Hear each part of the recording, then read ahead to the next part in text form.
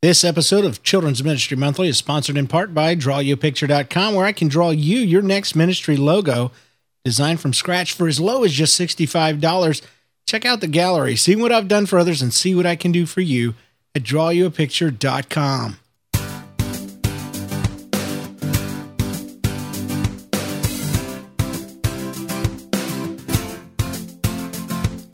Children's Ministry Monthly, a podcast focusing on the needs of everyday children's ministers. Well, hi there. Welcome back to Children's Ministry Monthly, episode 24, brought to you the week of September 29, 2010. I'm your host. My name is James Kinnison, children's pastor at Suncoast Cathedral in St. Petersburg, Florida.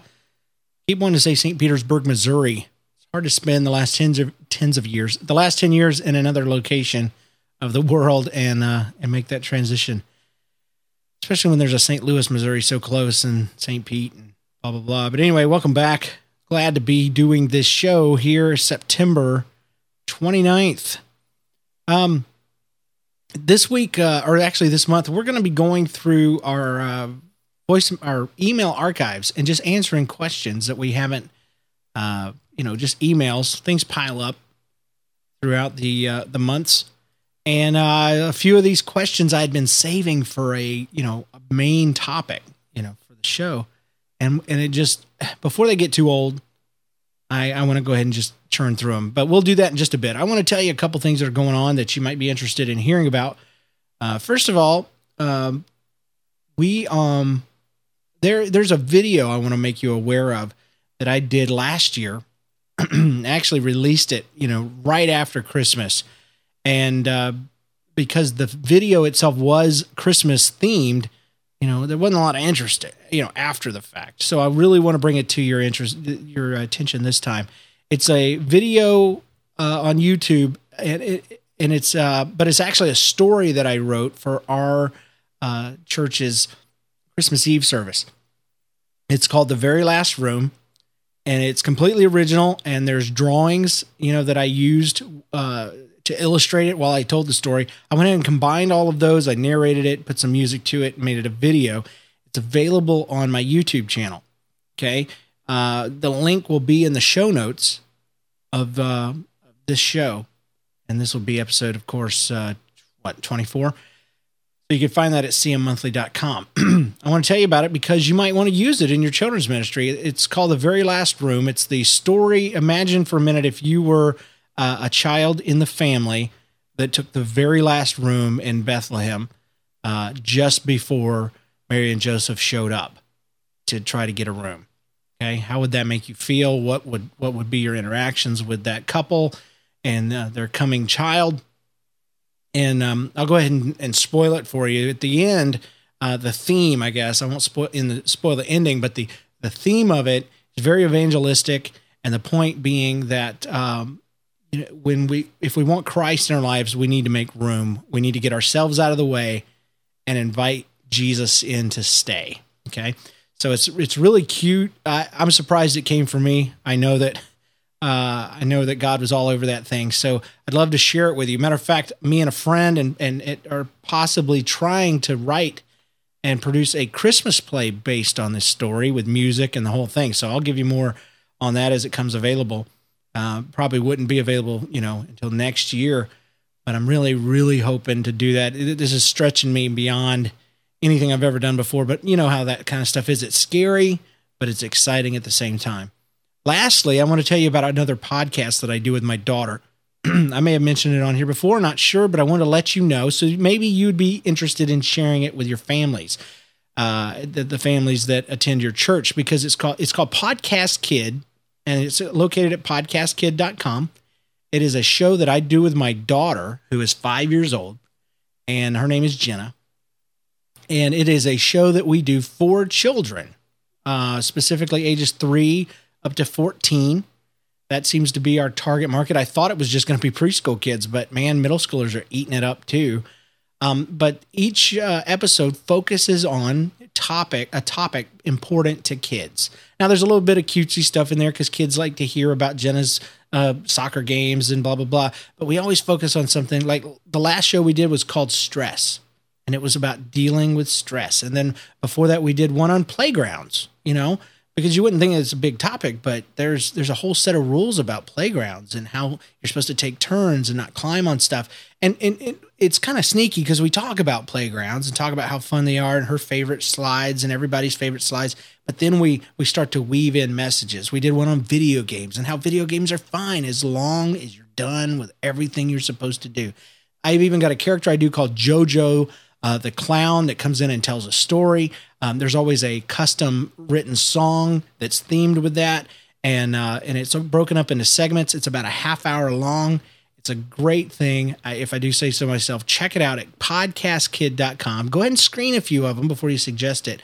But it's not, quote unquote, a Christian podcast, but it is a podcast by Christians. And faith and my daughter's faith comes out almost by accident, which is what I prefer anyway.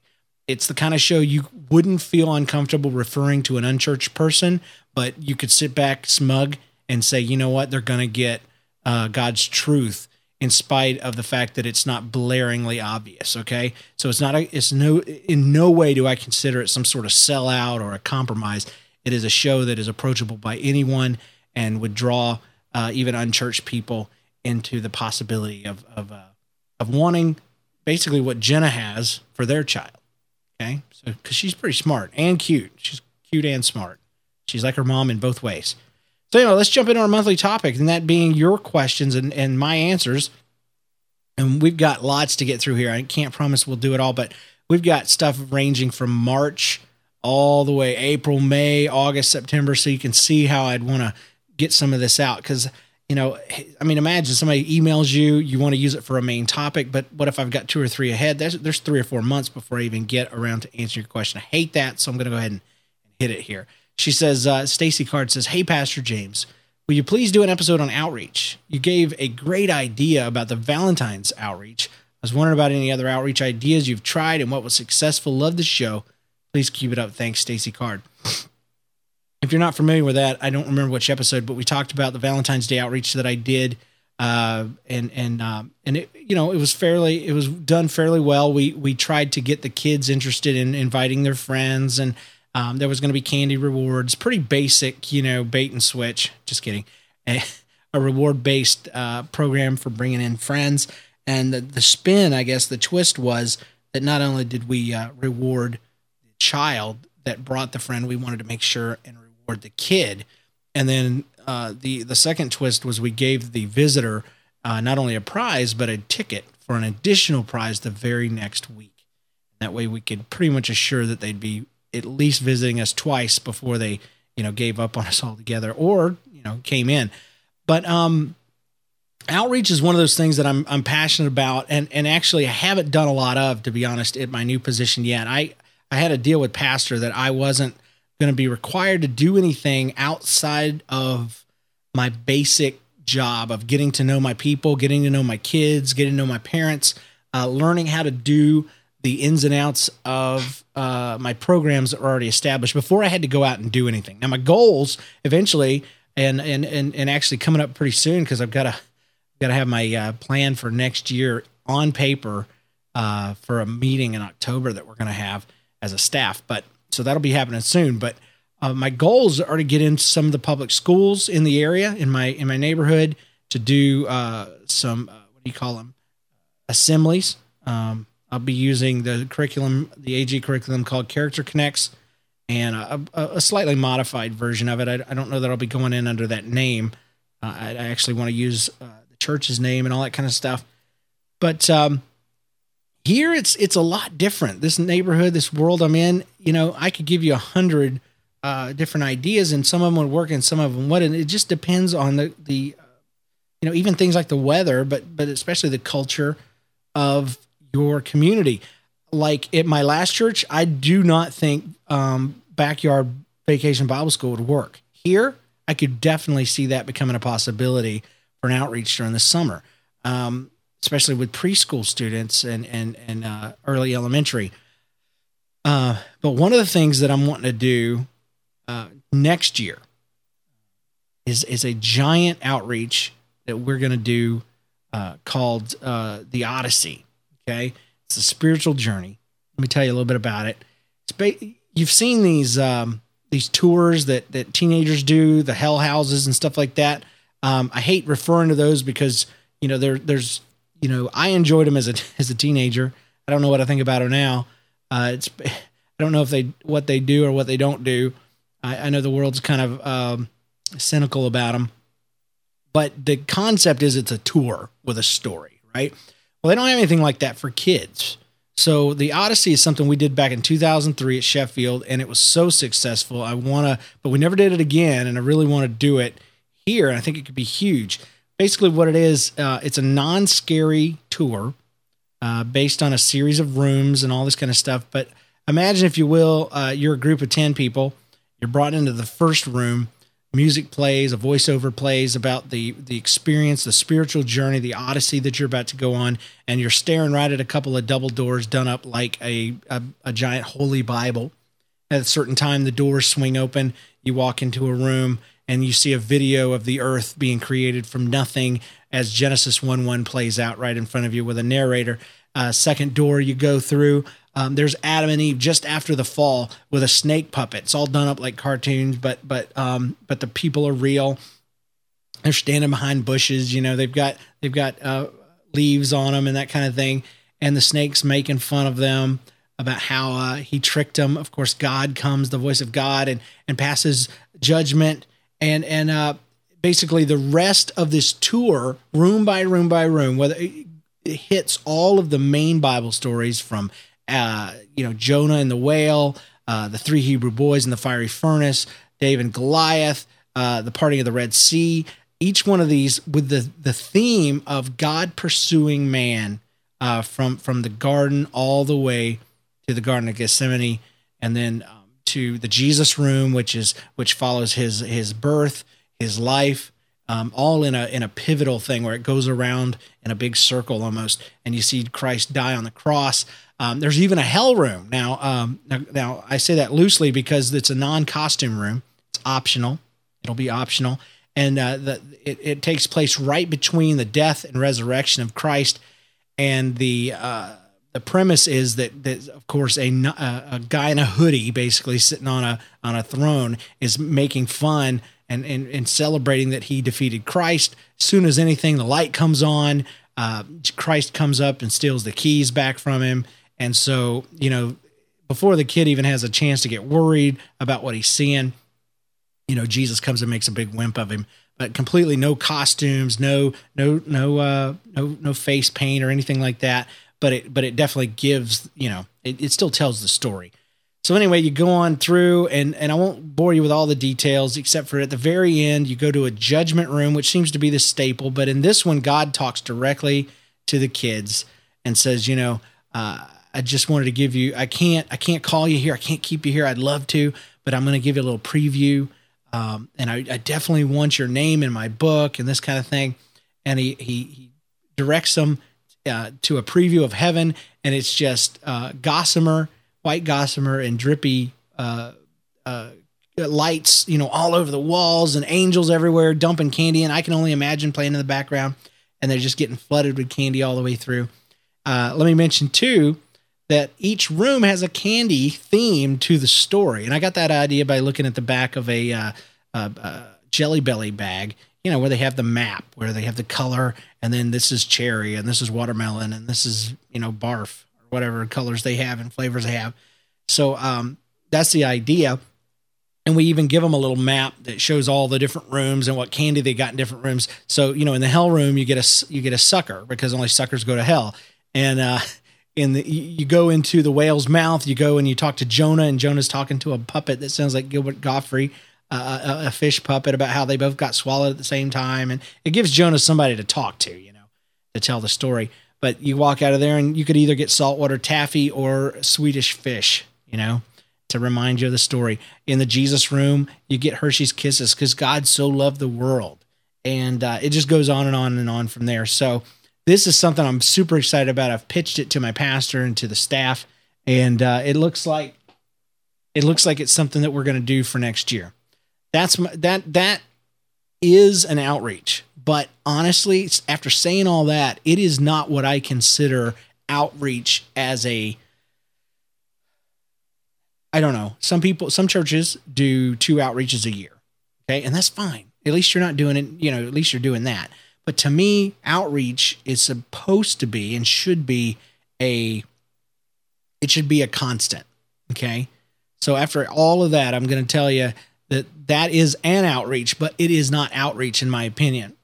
Outreach, in my opinion, is something that is constant. It is, like I want to be out in the neighborhoods. I want to be in the kids' schools. I want to pastor my kids and their parents in my neighborhood, whether they go to my church or not. Does that make sense? That's what I want. I want to be the guy, whether they go to my church or not. I want them to call me when their kid's in trouble. I want them to call me when they need somebody to get married, even if it's a shotgun wedding. You hear me? I want them to call me when somebody's sick and needs a visit in the hospital. I want to be the kind of guy that if they can't come to the elementary school, that they'll call me to go and talk to the kid when he gets in trouble. Okay. That's my idea of outreach. I want to pastor my community, whether they go to my church or not. And that's done, through going out and getting to know the people. It's going out, with a hot dog, cooker and putting on a play and doing, the magic tricks and bringing the dance team and giving away stuff. It's all of that, but it's also just being there, getting to know the parents, talking to them, finding out where they work, what they do, treating them like equals, whether they're Christians, gay, straight, whatever. And just loving people. That's what I want to do. What does that look like for me? I don't know yet. I don't know my neighborhood well enough, but I know that there are some very affluent people in my area. There's some very not affluent people in my area. There's a lot of Asian folks in my area. That's going to be unique and new for me. I have a lot of Asians that listen to some of my other shows, and I love them to death. They seem awesome. But I'll be honest, I'm intimidated by the culture, probably because of the stupid movies that I've seen. It's terrible. I'll be the first to admit it. But just like working at Sheffield broke down my stereotypes about African Americans and about inner city people in general, I'm looking forward to God taking me into a new area, because the Koreans and the other Asians that I know over the internet and have communicated with, they are amazing. I love them to death. Their personality's awesome. The way their parents harp them about being successful is awesome. I mean, one girl told me, she's like, she said, she tweeted it, I think today. I saw it. She says, my parents says, "You're not a C-gen, you're not a B-gen, you're an Asian. You get A's." And I just roll, I think that's awesome. She says she's this particular girl says she's a banana. That's what they call them. Now, you got to understand, in the inner city, there's different slang terms for folks. Like an Oreo would be somebody that's white on the inside, black on the outside. Kids will call you an Oreo, and that's almost a compliment if you're white on the outside and black on the inside. And she says she's a banana. She says she's yellow on the outside and white on the inside. And I love that. I just think it's so awesome. And to me, it's a sign of how far we've come. We've still got a long way to go with race relations and stereotypes and all that kind of stuff. And Lord knows I'm living proof of that with what I admitted. But I love that is the possibility that I have getting out into my neighborhood. So specific ideas, just stay tuned, okay? Because we'll get there. But I've got ideas on getting into schools, about how to eat lunch with kids, how to get in there, and not even have to fake, not even have to say that. You can tell them, "I'm a pastor, I want to be in your school," and they'll let you in. There's a way to do it. And I'd love to cover that here coming soon. But I hope all of that, kind of answers your question. Okay. So here we go. This one's come to us from Jeremy. "Hi, just listened to your podcast from June. I think about dealing with discouragement, and I was really blessed. I realized that I've been becoming known by my complaining about facilities, lack of resources, and etc. And that's damaging my ministry and my legacy. Thanks for your good words. Keep up the great work, Jeremy." Thank you, buddy. Man, I remember when I still have to operate by that. I still have to use that if you complain about your situation, you ruin your legacy. And so that's a good word. And I can say that because it didn't come from my lips, my friend. It came through them. but not from them. That was a spanking God gave me one time. So I don't know what episode that is, but go back and check it out on a past CM Monthly. This one comes to us from Ben. Hey, James and Dave. See how old this is? Thank you for all you're doing on the Children's Ministry Monthly podcast. You have several helpful ideas. Well, good. I hope there's a few in there. And you regularly encourage us to try new things. I would appreciate hearing a podcast about multiplying ourselves in the lives of our people. You give a lot of tips on recruiting folks for specific tasks, but I'd like some wisdom on developing leaders to serve as ministry coordinators. Ministry coordinators need to think about different things than most volunteers need to think about, and they need to develop a different set of skills. Perhaps you could explore the following two approaches. One, recruiting someone to do a certain kind of task, and then they move up to be in charge of that area of ministry. Or two, recruiting someone who has leadership experience in a field unrelated to children's ministry. Thanks again for all your support. Keep up the great work. Ben, Children's Ministry Director, Chinese Community Church of Indianapolis. There you go, people. See what I'm talking about? Anyway, thank you so much for your input there. I'll just say this. For all the talk about recruiting and going out there and pulling people in, I'm not a big fan. Okay. I don't really subscribe to the recruiting school of thought. I guess it just doesn't work for me. I think it does for certain personalities, but I'm not cool enough. I don't know if that I'm inspirational enough to people. Maybe, I'm being mean, but to myself, but I honestly, sometimes I wonder if it's just not that I work so hard that people don't want to dive in, because I don't pull any punches. I'm not going to sit there and talk about how blessed you're going to be. There is that, but it only comes after you work your tail off. You know what I'm saying?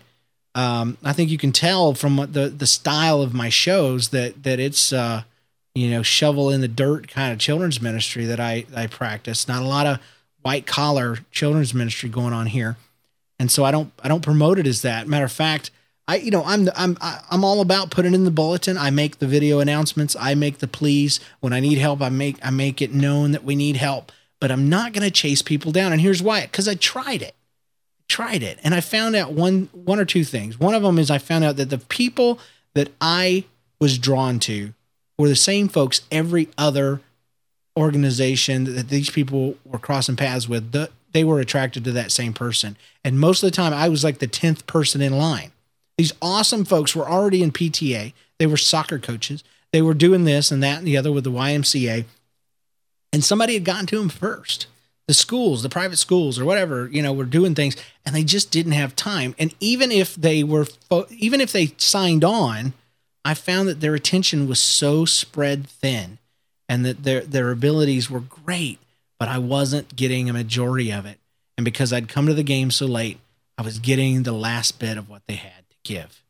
The other thing I found out is if I recruit folks and maybe my recruiting skills are amazing, more amazing than the burden they have for children's ministry, I found that I had to continue recruiting them the entire time they were with me. I prefer to have folks that God calls, the ones that come and knock on your door, the ones that bug you week after week for an application because they finally finished the membership class. We've had those people, haven't we all? And those are the ones that you don't have to worry about if they're going to show up on Sunday, because they're there most of the time at the same time you are, waiting on you to unlock the door. You know what I'm talking about? The folks that'll stay, that'll come back and say, okay, what else do you want me to do? Instead of the folks that you have to see coming in 20 minutes late and they want to leave early, and anything that comes up in their life, they're going to call you if you're that lucky and tell you that they can't make it that week. I think that the right people are worth waiting for. That being said, I have trained people. I've got a young lady named Jewel in my children's department right now, and she's someone that was already in children's ministry. She was kind of just being trained to take over a worship position in the children's church when I came in November. And this young lady just showed herself to have the potential to be more than that. She still does worship, but she's also in training. And she's got my mission Sunday every first Sunday of the month, BGMC, Boys and Girls Missionary Crusade. She does that, challenge. She does that every Sunday. And she was even coming in during the week. And but again, not somebody I recruited, but somebody I saw that was already drawn to children's ministry that just had more to give. And I gave her opportunities. Now, to balance that out, when I first came, I had a lot of young people in my children's department, people 18 to 25, great group of kids. And I wanted to start giving away some of the things that I was doing because it was the Pastor James show again. Granted, I was, showing them how I wanted children's ministry done, so that worked. Well, I put it out there via email. I communicated to them in person, and nobody responded at all. And this young lady, Jules, says, Pastor James, you don't know. You're going to have to go after them. You're going to have to make them do it. That's what the last guy did. He would just assign people stuff, and that's what they're used to, and that's the only way you're going to get them to do it. And I said, no, I flatly refuse. I'm not doing that. I'm not going to make anybody do anything they don't want to do. And I'm not going to put them in a position that they don't want to be in. I want their passion. I don't want just their bodies filling a space. And, not everybody's meant to be up front. It's not like that's the only valued ministry. Door people are just as valuable and important as the people that sit with the kids. People that work the sound booth, good Lord, they're important. Don't you tick them people off. They will make your life Hades. Sound people are usually people that don't like being up front. They like being in the back. And so I'm not going to make that guy come up to the front if he doesn't want to. I will give him opportunities, but I'm not going to actively recruit him. And a lot of times recruiting and manipulation seem to be interchangeable, even though nobody uses that second word. I'm just real careful about that. Now, I let them know that. I'm like, hey, if you want to do this, let me know, because I'm not going to force you and blah, blah, blah. Once I said that, some people rose and they responded. And based on that, I communicated with them, found out, their calling and their giftings, and now I'm giving them opportunities. They're jumping on it. I'm not having to pursue them. They're pursuing the call and the need. And that's, I don't think that's laziness. I just think that's the way it works. That's the way I work.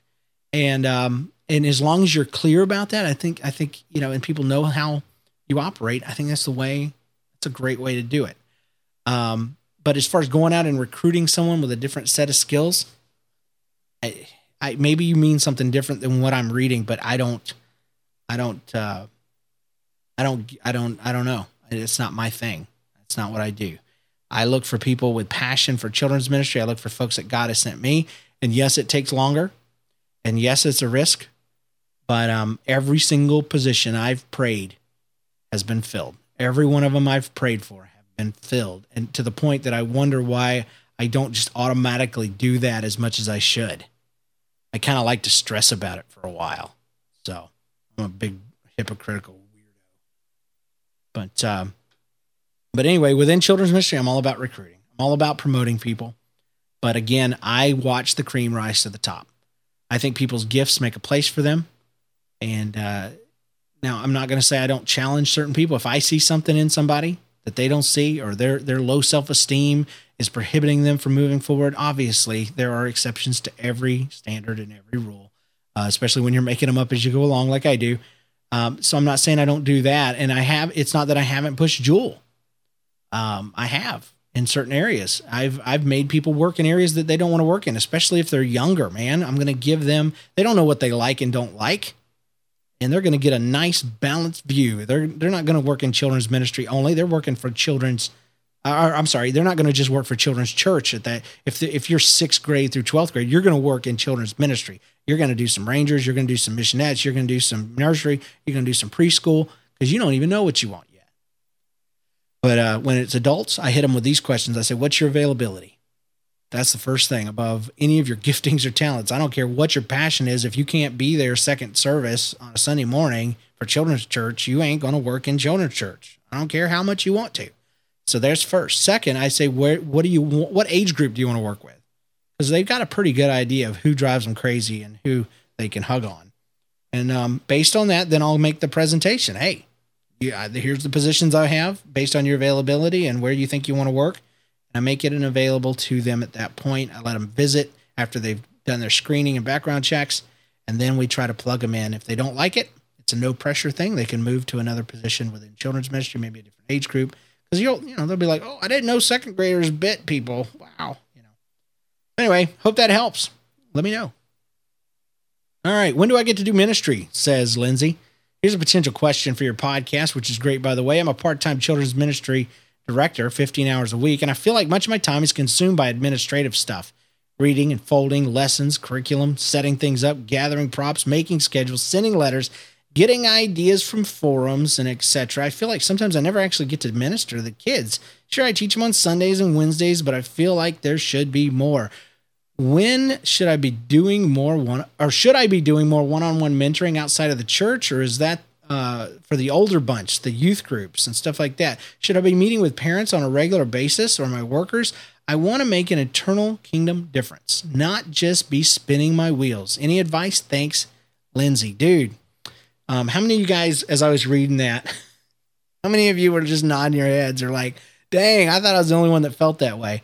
Remember back when you were just a volunteer in children's ministry, and then when you got the job and you thought it was just going to be all about working with kids, and now I kind of joke about it, and I'm like, remember when children's ministry, when you thought it was actually working with kids, Because what do we got? We got kids, sure, but we got our workers, we've got our parents that we deal with, we have our peers, that we work with on staff. We have the rest of the congregation, which is hopefully a harvest field for new workers and people that provide the funding. And then we have our bosses. You may have a departmental supervisor, you may have an assistant pastor, and then, of course, a senior pastor. And usually the worship director's up there for some reason, too. But we have a lot of groups of people that we answer to. And because of the nature of children's ministry, we typically have a lot of people underneath us. If you have programs and stuff, each one of those are leaders. So you really are a manager. You are an administrator, whether you wanted to be or not. And that's kind of takes us a lot of us new people by surprise. And it is shocking. That's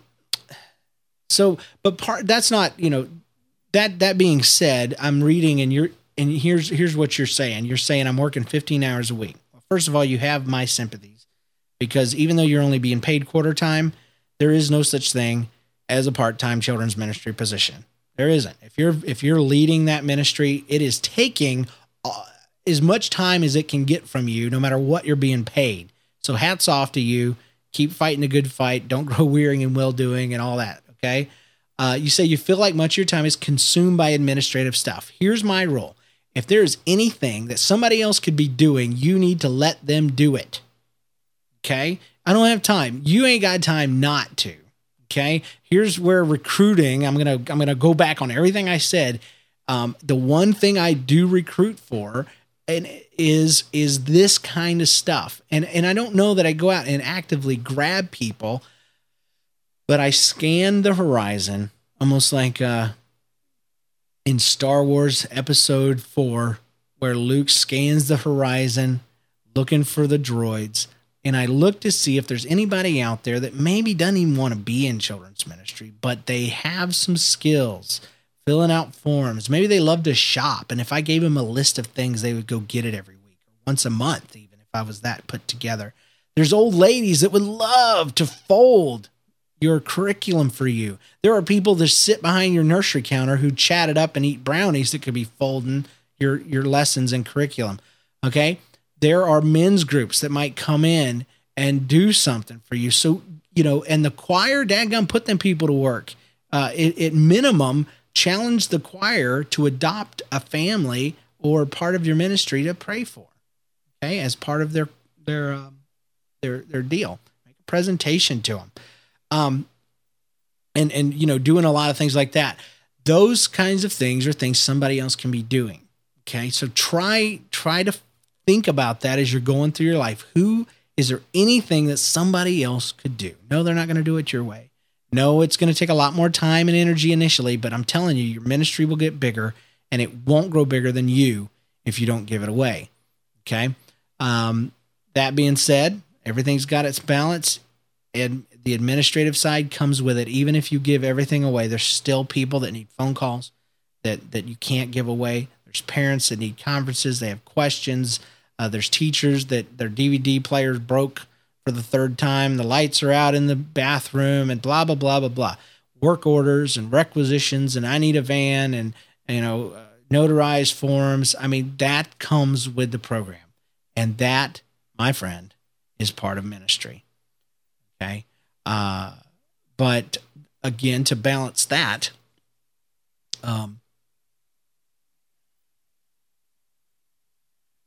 God challenged me with this.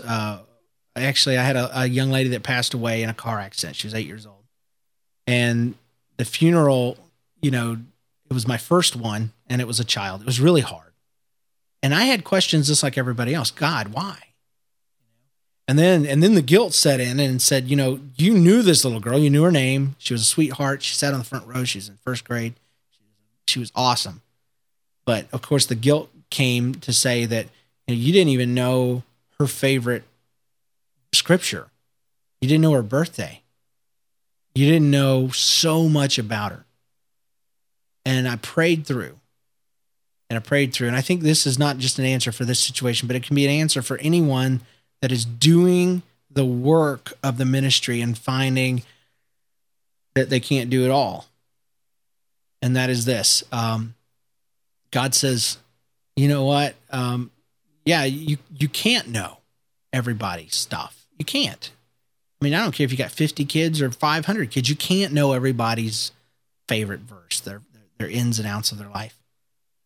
But he said this. He said, but somebody in your ministry should. Somebody in your ministry should. So it comes full circle. Scanning the horizon, looking for people that can help you administratively, but also scanning the horizon, finding out who in your children's church can you give these kids to, inspiring them to get in the lives of these young men and women, finding out the seemingly insignificant things like what's your favorite cereal, what grade are you in, what's your favorite subject, what'd you have for lunch today? Just getting into their life, opening up those avenues of relationship. I can't know every child the way that part of my heart really, really wants to. The biggest part of my heart really wants to. But somebody in my ministry can. Okay? My job is not necessarily to minister to kids. It is, and I'm never going to get away from that. But almost more than that, my job is to train people to minister and to duplicate myself and facilitate ministry for other people. That's where I get my kicks. Because if my leader, my first grade small group leader, if they get the leg hug, if they get the win, if they get a parent bragging on them like they used to brag on me, I still win. Okay? I get off on that. I love that. So, I don't know, man. Lay off yourself. Keep doing what you do and give that stuff away. But don't let it go. Don't let it go away, but give it away. Dave, or actually this is from Jessica. I'm looking for ministry positions for youth kids who would like to serve in children's ministry. I heard Pastor Dave say he had some middle schoolers in his tech team. What are some other positions you've had in your current or past ministries that you saw that really worked out well? Well, this is from Jessica Zoe International Ministries. She's actually a missionary, and hats off to you, missionary hero. Everybody's got that issue with kids that don't want to leave children's ministry. And one of the jobs that we've done since middle school ministry is not, thriving in many of our churches yet, even though it needs to be. We try to patch that by giving them, jobs to do. And I've seen various success levels. Sometimes it's just babysitting for middle schoolers. Sometimes they're actually working. And we're in the process of really revamping ours because I inherited something to that effect. But Pastor definitely said, if they're not working, if they're not actually contributing, they need to be in big church. So we recently went ahead and released a lot of kids, and we're in the process of bringing them back on a rotational basis. So some of the positions we've done is, again, we have stopped thinking about it on a children's church level and started thinking about it as a children's ministry-wide thing. On Sunday mornings, which is usually what you're talking about, middle schoolers have the option of working in, or not the option, but they can be assigned in nursery, they could be assigned in elementary or in preschool. And depending on their age, 8th graders are a heck of a lot more mature than your outgoing 5th graders. Depending on their age and the age of the kids they're ministering to, kind of determines where they're best suited. In elementary, I'm not going to put them in direct charge over anybody that is 5th grade and under, because that's just ridiculous. You remember at your age, somebody that 1 year older than you trying to boss you around, you'd want to whack them. That's just begging for trouble. So a lot of times we will use them, maybe on the stage as game helpers. We will have them helping set up and tear down before and after service, laying out games and stuff. You can use them as accountability partners when adults are taking kids to the restrooms. That's just that third person that you always want to have in every situation. They're also good in the sound booth. They're good for skits, dramas, illustrations, stage help, all that kind of stuff. Handing out candy, watching for quiet seat prizes, helping. I wouldn't actually have them over it myself, but those are the kinds of things you could do in there. Now, nursery, we don't necessarily have them working directly with the babies, but they are great support help for the ladies and men that are working in our nurseries to be gophers. We also use them at our check-in stations to direct parents to the right room, especially new folks. They're great for that, to be able to send them to elementary or preschool or nursery. Now, in preschool, we get a little bit more liberal here because there's an age gap, and those little guys think these people are grown. And as long as they're mature, we've had preschoolers or middle schoolers actually running classes with adult supervision, of course, or an older youth, because we do a rotational-based thing. They can help in worship. They can run puppets. They can do sound. They can set up snacks. They can clean up. They can assist, and all that kind of stuff. I don't ever have middle schoolers handling discipline, and I don't have them take them to the restroom alone. Okay, those are my 2 no-nos in every area. But hopefully that'll give you some ideas there, Jess. Is it okay if I call you Jess? So, and she has another question, actually. While between the 2, so she gets 2. With your consequence ladder, she's talking about my consequence ladder. How do you keep track of what kid is in what step? For example, say I just gave Billy a verbal warning for talking and messing about, and now he's on the first step. But then it's my turn to teach, and I'm up front. A different teacher sees Billy talking and messing around, and they give him another verbal warning, and so on. If Billy plays his cards right, he could spend all night just getting verbal warnings from each teacher and helper. How do we, the teachers, communicate to each other and let one another know who has been warned and who needs to move up? Okay, in a small group setting, which this works in both, there's 2 different ways to do it, though. In a small group setting like Sunday school, I use this, and the teachers are, it's the whole class. If a kid's messing up, the entire class knows. So that's kind of a no-brainer. Every teacher's aware of what boy's doing what. In a big group setting, I'm a fan of breaking up the big group into smaller groups, even if they're sitting together. I secretly have 6 different teams in Children's Church. I have K Street, 1st Street, 2nd Street, 3rd Street, 4th Street, and 5th Street. Okay? I sit them separately in subgroups, but really it's just the old school team 1 and team 2. They're just not boys and girls. I have 3 teams on one side, 3 on the other, and I mix them up. I think I've got it K2 and 5 on one side and 1, 3, and 4 on the other. Okay, to try to balance out the age groups a little bit so that as a whole, it's kind of fair. But each one of these subgroups has a small group leader that sit with them and kind of is over them. If a kid raises their hand out there, this person's the one that answers them. I don't have to stop the show and answer those questions. Somebody else will do that. It is that person's job to do that part of the discipline too. They see that they're not to be sitting the entire time. They're to be looking around, looking for quiet seat kids, looking for kids that aren't being quiet, separating those, and running the ladder. Okay, the consequence ladder. If you don't know what I'm talking about, go back to my discipline series. It's a mini series that's in the feed, and listen and hear about the consequence ladder. And so it's not my job as the children's minister up on the stage to keep track of each individual kid. It's that person.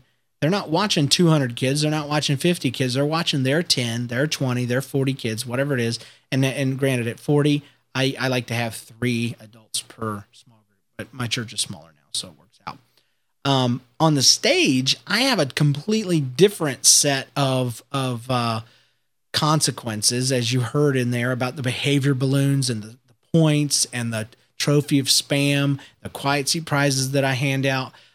That's the things that I use. And what I tell my small group people is if you can get to them before they interrupt me and interrupt the entire children's church service, then I won't pop a balloon for their team. And you can handle them with the consequence ladder. If I get involved, then it's a different kind of disciplinary situation, and I really don't use the consequence ladder there. By the time you've interrupted the entire service, I think you're on a different level. And sometimes I've stopped the show, looked right at the kid in front of everyone, and said, "Are we going to play this way? Or are you going to straighten up and let's continue?" And you've got the power, of some massive peer pressure to help you get your point across. So hopefully that helps you. So there you go. Let's see what time it is. Oh, good. We're only 45 minutes in. This one says, this is from Annette. She just says, "I enjoyed connecting. I got connected to you through iTunes last summer. I've enjoyed connecting with you through the podcast. I especially enjoy the Discipline Minicast. It has helped us start a program for our teachers. And I think it went well for our first year. Thanks for making me laugh about the stuff that can make me scream sometimes. Keep up the good work, Annette." Thank you. I love those kind of emails, man. Oh, good stuff. We're all in this together, ain't we? But isn't it funny how you feel like you're the only one? Hey, James, this is Chris.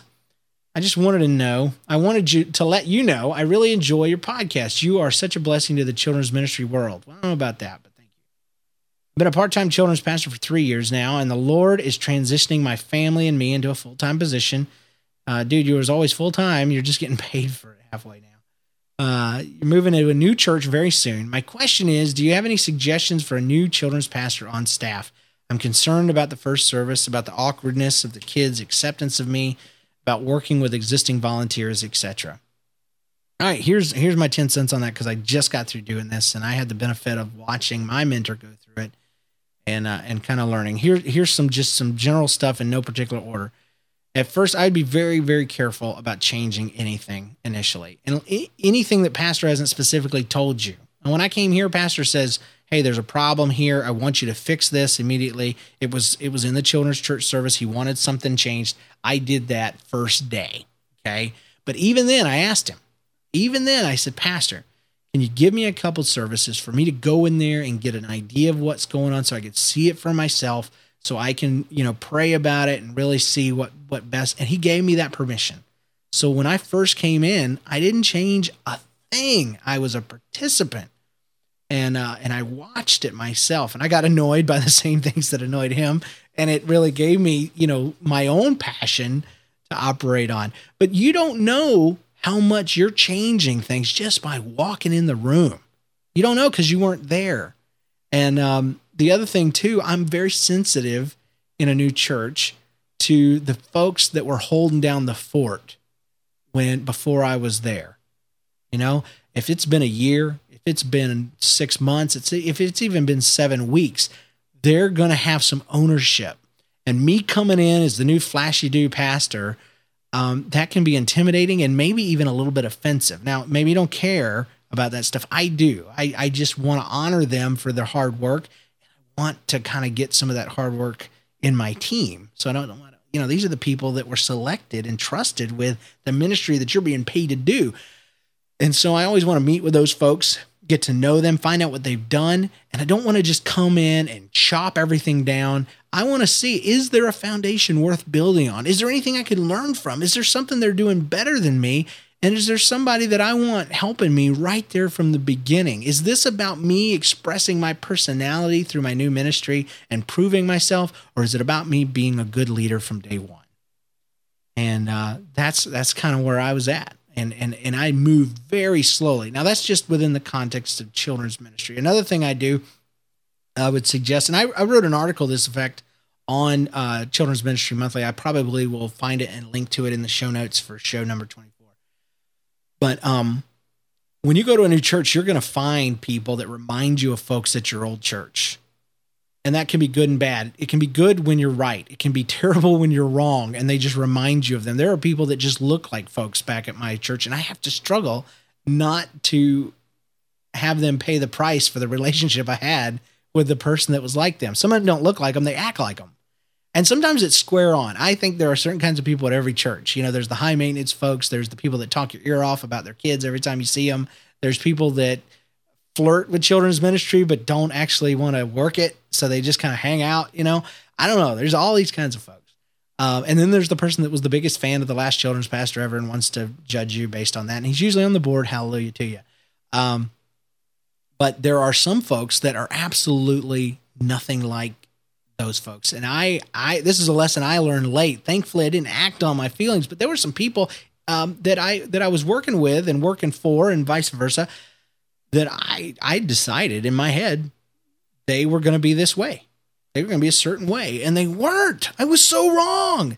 They reminded me of some of the folks I worked with on my staff in my last church, and I was guarded and wrong. I was wrong. And so be careful. Be careful with first impressions and judging and things like that. The other thing I would suggest is make best friends with two groups of people. One of them is anybody that is on IT at your church. Make friends with them because you need them. You're the children's minister, and they need to love you because you need them. Okay? Secondly, make friends with the janitors.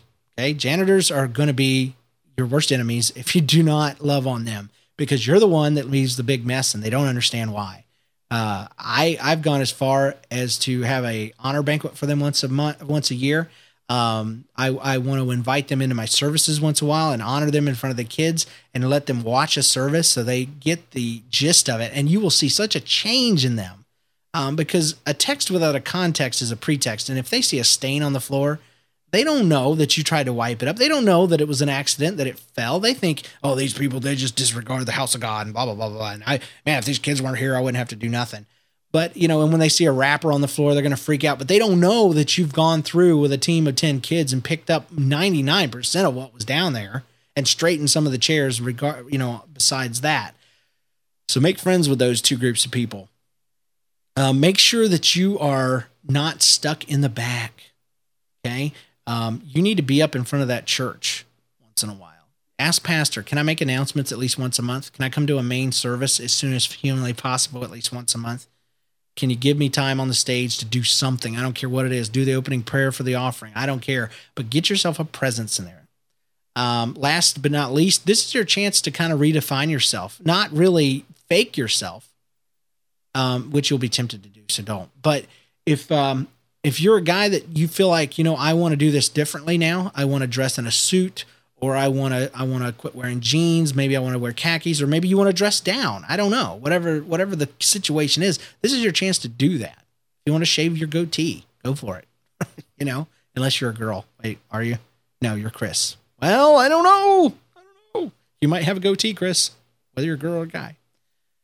But as far as awkwardness about the kids, get to know them. Just walk in there and be their best friend. Ask them about their day and who they are and what they play and, who their brothers and sisters are and are they married? And, there's hundreds of ways. I've actually got an article on how to break the ice with kids at CM Monthly. Just search for it. With existing volunteers, I would definitely suggest sitting down with them and talking to them, honoring them for the work that they've done, talking about how, you're not here to change things necessarily as you are to improve them and build on the foundation of what they've got. Go and, make sure any ministry you're not directly involved with that you go by every time those doors are open and every classroom and stick your head in. I don't care if it disrupts the whole class and all the kids come running to hug you or whatever. I always strive to stick my head in every single classroom and say hi to the people. Have those people fill out information sheets. Get their birthdays and anniversaries in your calendar. They will forget. It's magic. It's magic. They say there's no such thing as magic. There is, and here it is. They will forget they filled out those forms. And when you walk up and say, hey, is your birthday tomorrow? They're going to freak out. And they're going to think the world of you, okay? And you don't even have to do anything. Just remember it. And I love doing that. I think it's awesome. You may not be able to do that for all the kids, but for your volunteers, and Google Calendar and reminders, it texts you, it emails you, it tells you all kind of stuff. And you can do that and it'd be awesome. And then regular meetings with your key leadership. You can't meet with everybody all the time. Not everybody even needs to have an opinion, but you need to meet with your top level leaders, get to know them, and then meet with them individually And instead of sitting down and giving them a list of things that you want changed, why not that first meeting, sit down with them and say, what do you need? Surely you've been without leadership for 6 months or a year, or whatever it's been. What's fallen through the cracks? What do you hope for from this? And be their biggest fan. The last ministry, and it's almost a fault with me, the last ministry I put any effort into, and I put effort into all of them, is my own children's church. I am going to work hard and put money and resources and time into every other one of my ministries. And now, granted, I do a ton for Kids City. There is nothing that lacks in Kids City. It gets, a ton of attention, but how much more am I going to put into the other ones? As much as I possibly can, especially those that I share a time slot with and I can't go by and stick my head in. I can't do that for preschool. I can't go by nursery on second service and stick my head in. But I can love on them and their leadership and have meetings with them and send them emails and come by after service and say hi and how did it go and sorry I missed you and I'd love to be here. I wish Christians would support cloning so that I could clone myself, and you can do that kind of stuff. And this is just a pet peeve of mine. The trend seems to be lately that we take our children's church. We have a very children's church centric view of children's ministry. And so we'll name, like when I came here, it was called Kids City Children's Ministries. Well, I made one small change, and that was that I made Kids City Children's Church, and that was the name of my children's church. And I went ahead and made the ministry, all of the ministries, all of the programs, I housed them under the name Suncoast Kids, which is the name of our church, Suncoast Cathedral. Suncoast Kids is our children's ministry department's name. And one of those ministries in there is Kids City, Juniorville, Missionettes, Royal Rangers, JBQ, and the dance team and all these different things. And what that did for my folks is it brought us all, like King Arthur and the Round Table. They had a round table so that there was nobody at the head of the table. But obviously Arthur was still the leader. And so we've got that going on now. And I just feel better personally about that. I'm not lifting my ministry. The pastor's ministry is the most important. And because a lot of times those guys struggle with that. They really do. That the only one that's important is the big show and the rest of us are just there. They can't say that now. And it was a small thing that made a huge difference. So I don't know, man. And there's probably a million things other than that I could say. The last one would be sensitive to your family's transition and your wife's feelings. Because you're moving to a new church, it's hard to make friends. You're going to be courted by the rich folks and the poor folks. I mean, the people of influence, and you're going to be judged and hated and loved and no. And your wife or spouse is going to have to go through all of that with you. Just be sensitive to them, have them talk, support them, protect them, and the things that you establish right off the bat, you'll be happy you did if you stand your ground on certain things. Tell your wife, tell your husband, whatever it is. I don't know. Go talk to Pastor James. I don't know. Go talk to Pastor James. That's kind of my wife's saying, because they'll come to her instead of me.